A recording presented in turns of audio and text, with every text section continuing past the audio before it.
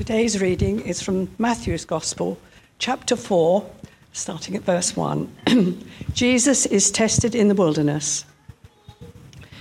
Then Jesus was led by the Spirit into the wilderness to be tempted by the devil. After fasting for 40 days and 40 nights, he was hungry. The tempter came to him and said, "If you are the Son of God, tell these stones to become bread." Jesus answered, "It is written, man shall not live on bread alone, but on every word that comes from the mouth of God." Then the devil took him to the holy city and set him on the highest point of the temple.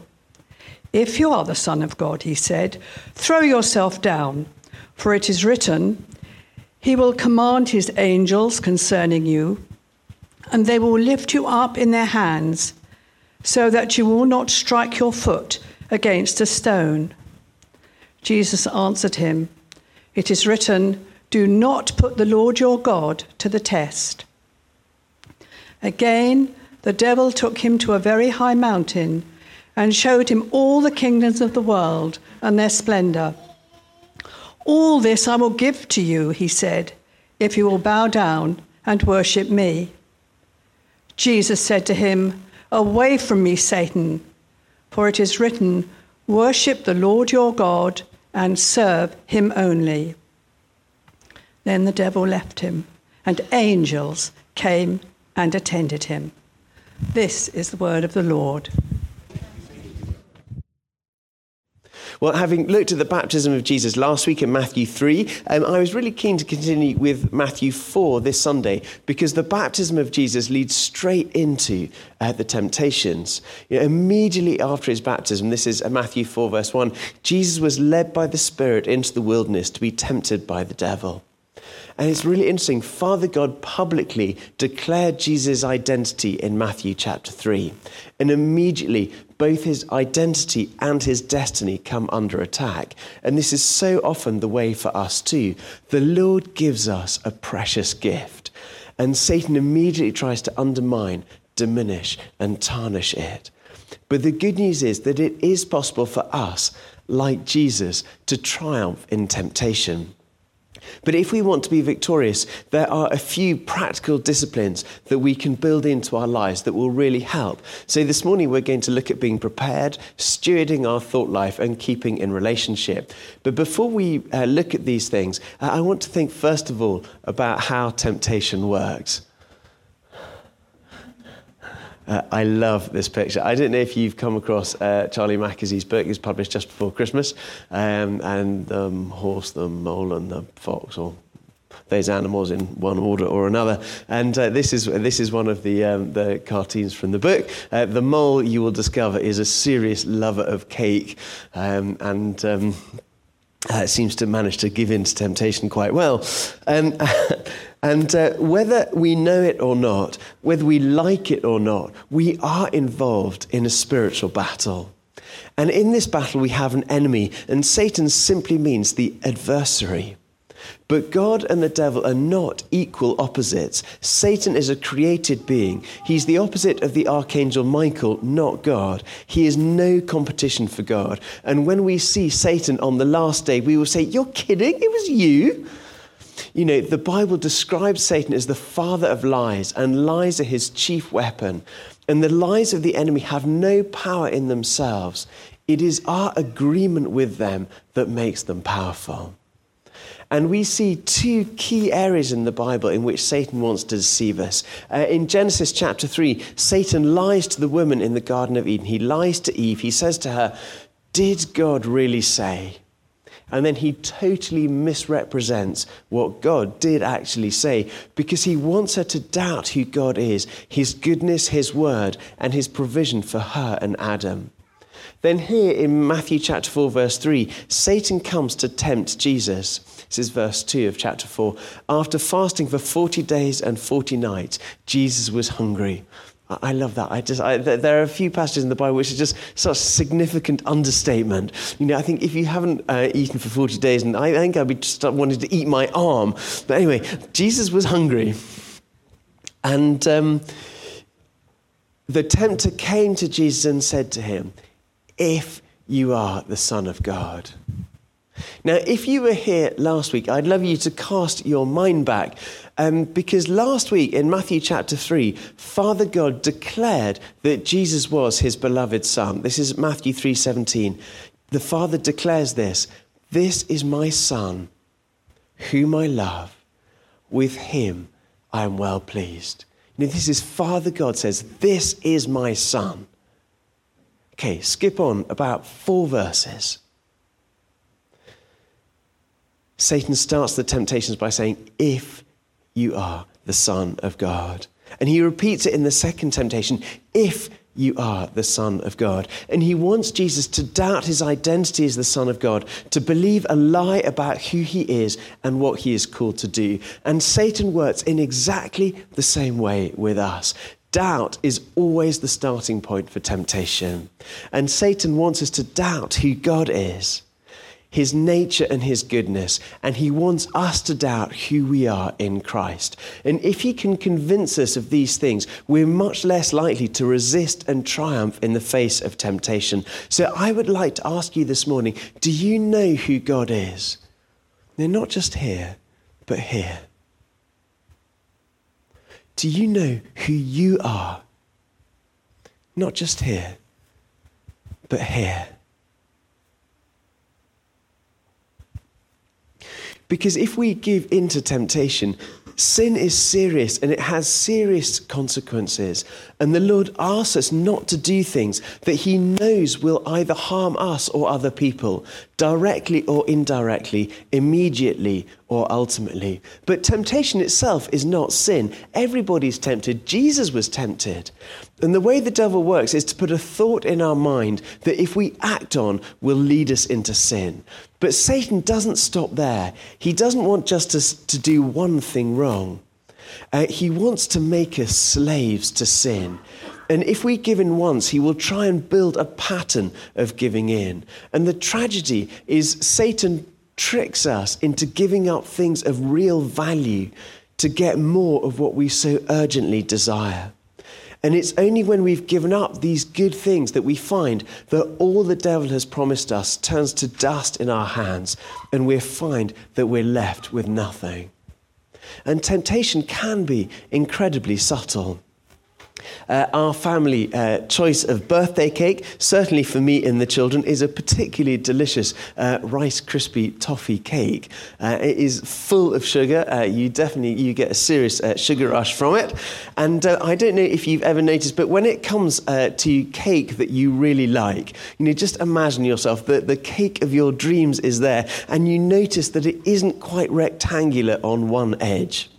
And you feel that it just needs a little bit of neatening up. So you take off a thin slice and you eat it. And then you notice that actually, but now you have made the other side isn't quite parallel. So you think, well, if I just sort of neaten up the other side, it'll be brilliant. And then you notice that the two edges are not perpendicular, and it'd be much better if all the edges looked the same. So you cut the other two edges as well. And by the time you finish tidying up the cake, you feel that it's so reduced in size, it would just be kinder to finish the whole thing rather than give the next person half a slice. When you started, you were not planning to eat the whole cake.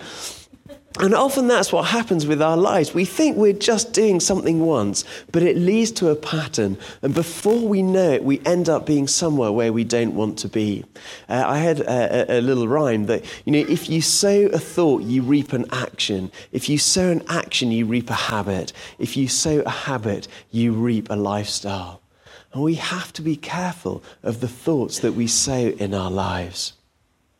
But it doesn't have to be that way. Our God is absolutely good. He's absolutely loving. And he wants us to win so much that he gave his son Jesus to die in my place, in your place, so that we can be made like him. He has made us precious sons and daughters of God. And we're not fighting for the defeat of the enemy. He has already been defeated on the cross. We fight from the victory of Christ on the cross towards victory here on earth. And that's what happens when we're being tempted. We fight from the victory Jesus has already won on the cross for us to win victory here on earth. And if you feel that you are caught in a pattern of losing that battle, this morning I want to release hope in Jesus' name. I want to release the victory of Jesus Christ on the cross into our lives today. That there is hope. Because in the face of Satan's attacks, we are not left defenseless. But the most dangerous war is the war that we don't know that we're fighting. We can easily pass tests when we know that they're coming. The trouble is when we're not prepared. So the first thing I want to think about this morning is about being prepared. I don't know why I chose an earthquake kit to illustrate this. It just, people put preparation into surviving earthquakes. And I think we need to take the same trouble and preparation. There's a certain amount of just general common sense preparation that may not seem directly related, but will really help when we are tempted. Now, if you're anything like me, you will find times in life that are easier and times of life when things are harder. Completely understand that. But as much as possible, it is good to try and be healthy. And this will really help us. Physically healthy, eating healthily and exercising regularly, keeping fit, mentally healthy, putting good, wholesome things into our minds, spiritually healthy, reading the Bible and praying each day. Now, I know that may not be terribly helpful. In effect, I'm saying, if you get everything sorted out in your life, then it will be easier to resist temptation. I know kind of this is circular, but you've kind of sort of got to start unpicking it somewhere. Another key part of our preparation to resist temptation is actually to keep on top of the stuff in our lives, because as we go through life, we get hurt. And much of this hurt is caused in childhood, but we accumulate more in adult life, both as things happen to us and in the poor choices that we make. And this hurt builds up in us at different rates, dependent on our natural resilience. But if we do not keep on top of processing our internal pain, it leads to a comfort deficit in our hearts. And a lot of sin is about getting comfort, whether it's alcohol or sex or food or tobacco, whether it's box sets on TV, all these things can be used to help dull the pain in our hearts. And they work. That's why we use them. They work to make the pain less. But they come with a cost. And Father God wants to heal our hearts. Holy Spirit wants to give us his comfort. And if you know that you use something to get comfort and you want to stop, I'd encourage you to pursue healing, because it may be that what you're trying to do is to fill a deficit of comfort in your heart. I think, go and get a sozo, Bethel sozo from Winchester Vineyard. Go to LL Ministries, go on a course or have a personal session with them. Do a Freedom in Christ course. Allow the Lord to meet you and to heal the things that need healing in your heart. And then build a pattern in your life to get Holy Spirit comfort in instead. It's not instead that I'm saying, you need to give up the things that are helping make your life work. What I'm saying is actually, if we get the comfort of the Holy Spirit in, we can get his love and his comfort in to the extent that those things are not actually things that we need. Soak in the Holy Spirit, either in silence or with worship music on. Turn the affection of your heart towards him and allow him to minister to your heart, to give you his comfort.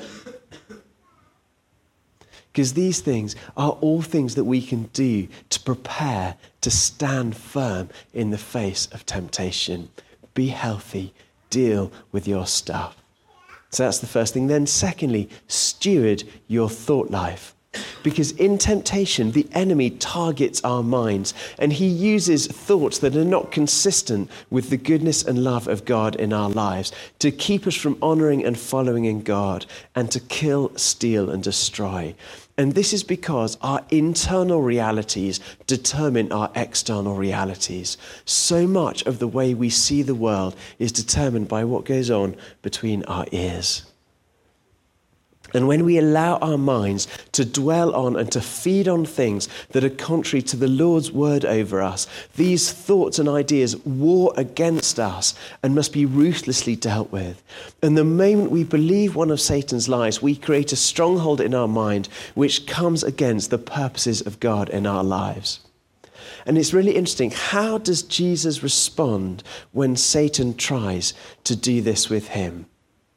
Tell these stones to become bread, Satan says. Man shall not live on bread alone, but on every word that comes from the mouth of God, is Jesus' reply. Throw yourself down, is Satan's temptation. Do not put the Lord your God to the test, is Jesus' reply. All this I will give you if you will bow down and worship me, says Satan. Worship the Lord your God and serve him only. Every time Jesus deals with the temptations by turning to truth. And we need to learn to steward our thought lives, to get as much truth in as possible, and to use God's truth to stand against temptation. And the Bible is a key source of truth. It shapes how we think about God, about ourselves, and about one another. And I think it's really interesting. Every quotation that Jesus uses to refute Satan is from the book of Deuteronomy. Now, I think that for most people, Deuteronomy probably is not your go-to book. And if you have a list of, promises from God, whatever it is, Deuteronomy, passages from Deuteronomy will probably not feature very frequently on that list. But truth in Scripture is a key thing to turn to. But it's not simply about having knowledge of what is written. There needs to be an accompanying personal revelation to us. It's not enough simply to know the words. Because the scriptures testify about Jesus. And if we want truth to defeat temptation, we have to come to Jesus through the words. The word of God leads to an encounter with Jesus, the word of God. This week we do at breakfast, I bought these things and put them in the children's stocking. They're called sort of Bible dippers. And I was just trying to make doing some sort of family devotion slightly more fun. And there's basically a little thing and you pick out these cards and there's a Bible, little short passage on and some questions to answer and then a prayer. And so we do that at breakfast. And we had quite fun this week because one of them, we're doing Bible dippers, the one we're doing at the moment is on the identity of God. And this one was, one of them was about Jesus, and reading the passage, we just had a bit of a laugh because I felt the necessity, I was reading it that day, to say word with a capital W, and I think we were reading the first bit of John, and it just struck me looking at this, the word of God with a little W, leads us into encounter with the word of God with the big W, and it's not enough to stop with the little W word. The Bible leads us into an encounter with God. We need to meet the word with a capital W through the word with a little w. And without an encounter with the person of Jesus, the process of getting truth in us from Scripture is incomplete. And as we read, we need to pray and listen to the Lord. Now, I don't have to go into it now. I'm afraid I think I'm probably already going to overrun. But another key to getting truth in us is to hold on and to press into the prophetic words that God has spoken over you. And you can use those prophetic words to war for your destiny. Suffice to say that the key battleground in spiritual warfare is the mind. And it's not strength or discipline that wins, but alignment with the Father. Trying hard in the face of temptation is important, but it's only one aspect. The key is that we're aligned with Father God, that we have his truth in our minds, in our hearts, in our lives. Be prepared, steward your thought life, and finally, keep in relationship. Because one of Satan's key objectives in leading us into sin is to separate and isolate us. And sin damages our relationships with God and with those who are closest to us. And the Father loves you so much that Jesus died to make restoration of relationship possible. And this is really important. God does not do guilt and shame. Our God does not do guilt and shame. You cannot guilt people into purity. And our Father in heaven will lovingly and gently convict us of specific things so that we can turn around, we can repent and come in to his freedom. And this is true of the one-off things that we do, but it's also true of things that we struggle with in the longer term. Now, I would like to do a quick straw poll, and I was wondering how best to do this, and I think having thought about various options, I think the simplest is probably the best. So I would like to ask you a question. I'm going to give you a moment to think about it. If you look back over your life, would you say that there is an area or areas which are a recurring issue for you? Now, I don't want you to say what it is, but I think it might just help us to know. So if that's you, you may not be with something that you're struggling with at the moment, but if there is an area that over the course of your life has been something you've had to struggle with on more than one occasion, would you mind just sticking up your hand now? So I think if you look around, you will see that the vast majority of us have things in our lives, that it's not just, oops, we made a mistake and we sorted it out, but things that we wrestle with over a long period of time. And my thinking on repetitive patterns of sin, and please disagree with me on this, I'm kind of sort of been trying to sort of think this through. I think this is biblical and Christian, but you know, I'll put it out there and we can hopefully have a discussion about it. If we're struggling and have to ask for forgiveness about the same issue again and again, it can be really discouraging for us as Christians. And I think the key here before God is our heart attitude. The Lord knows the difference between people who are set on going their own way and those who have brought their whole lives under his authority, but who have ongoing struggles in a particular area. And if we are genuinely pursuing a sinless life, then I think there is grace, as long as we're not trying to keep that area out of our lives, outside the reach of his grace, and we keep short accounts in repenting when we fail. Because what Satan wants is us to withdraw from God in shame. But the Father longs for us to enjoy his love, walking in a relationship of love with our Creator, as we keep in relationship with him through our struggles. And so my encouragement is, I guess, to you, if you feel in that situation, is to keep going, keep persevering.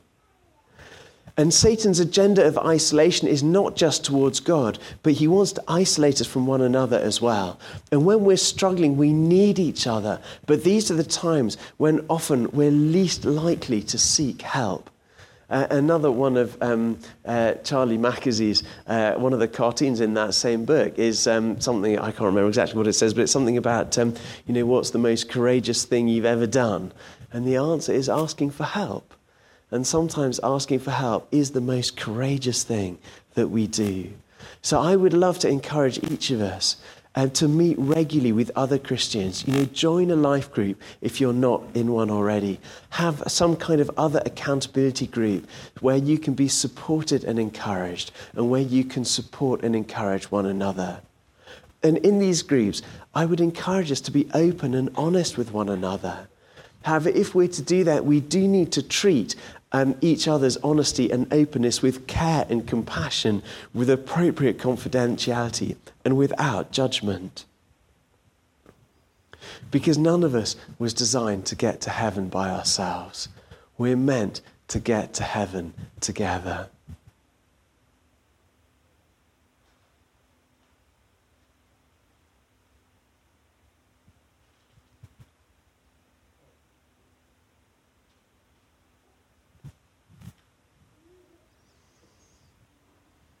Our salvation is something that happens in a moment and is worked out over a lifetime. And the total transformation of our lives, inner and outer, into the likeness of Christ is not yet complete. And we will still have old tendencies to think and act in independence from God. But when we are born again in Christ, our identity is truly changed. We are made children of God, and Holy Spirit dwells within us at the center of our being. And we can triumph over temptation. That last verse that was read to us this morning, then the devil left him and angels came and attended him. And if we stand up in the face of temptation, Satan will leave us. Angels will come and attend us. And at the Last Supper, Jesus knew that Peter would fall in temptation. Notwithstanding, in the Garden of Gethsemane, Jesus gave Peter what he needed not to fall. He says, watch and pray so that you will not fall into temptation. Watch, be alert, be prepared, steward your thought life. Pray, keep in relationship, keep connected to Father God. And the enemy wants to bring us into bondage. The Lord, however, wants to raise up an army of people who can say like Jesus did, Satan has nothing on me. So let us keep fighting and press in for the day when we will be totally remade in Jesus, when we will be completely like him. And in the meantime, let's stand in relationship with the Lord. Let's stand in relationship with one another, encouraging each other on, pressing in to stand in the face of temptation. And it may be that some of the things that I've said today have raised questions for you. I have been really... one of the guys who's preaching I love is a guy called Bruxy Cavey, and he teaches at Refuel, which is our sort of the filling station sort of summer family conference up in the Highlands of Scotland. And one of the things he always does is say, you know, the trouble with sermons is they're a monologue, and it'd be great to do a little bit more dialogue. And so he always finishes his sermons with sort of Q&A time as a way of, you know, not me just telling you what I think the importance are, but giving you a chance to come back with some of the things that you think are important. I was hoping to do a bit of that this morning, but it's 11:31 already, and we still have communion to do. I mean, does anyone have a completely urgent? Did anything would make all the difference of you if you could ask me one question? Does anyone have a question of that sort of level of urgency? Great. And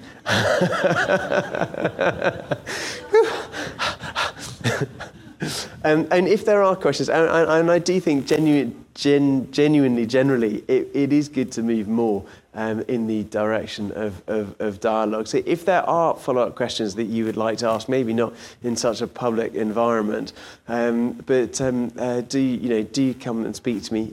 Drop me an email, and Bruxy very kindly just does most of it online, so there's a whole discussion start up, which maybe we ought to think about having some kind of Emmanuel post-sermon blog or something, I don't know. Brilliant. Well, before we come to communion, I'm just going to pray.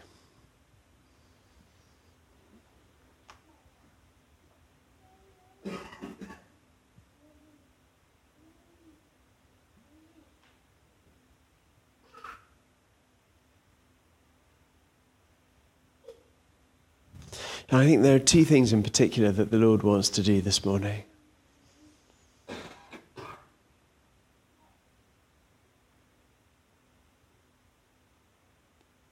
I think for anyone here who you're struggling in an area of your life at the moment, you're struggling with temptation and not feeling you're winning, the Lord wants to release hope to you today. He wants to release his truth into your heart. And as we come to communion, it's an invitation to come back into his presence, into relationship with him. And actually for there to be a supernatural impartation into your life. And so I'd encourage you to come, expecting that the Lord will bring freedom to you this morning. that he will be releasing heavenly resources to you this morning. And the other thing I think the Lord wants to do is he wants to show us if there are any area of our lives where we're not in alignment with his truth. And if that's you, maybe as you're waiting to come up to communion, you might want to say to the Lord, okay, Lord, is there anything I believe about you? Is there anything I believe about myself which is not true and which is compromising my ability to stand firm in temptation? And what you will find is something will just pop into, even before you've had a chance to think, really, you may well find that something just pops into your mind. And if it does, then just say, Father God, I give you the lie. And just tell him what the lie is. And say, what truth do you give me in exchange? And he will reveal to you the truth that he wants you to stand on, and that will enable you to stand firm in that area in the face of temptation. Now, I'm not going to go through that with you now, but I would really encourage you to do that while we're waiting for communion. Just say, okay, Lord, are there any lies that I believe? Say, Father, I give you the lie. What truth do you give me in exchange? And then we can stand, we can steward our thought life by getting that truth as the place where we stand firm in him.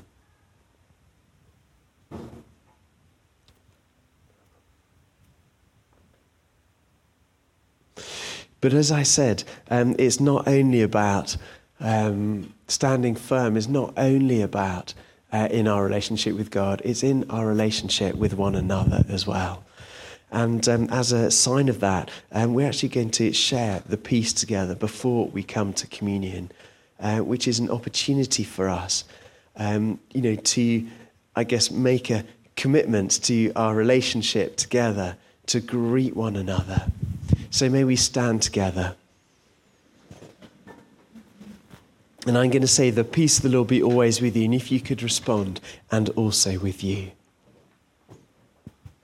Christ is our peace. He has reconciled us to God in one body by the cross. We meet in his name and share his peace. The peace of the Lord be always with you.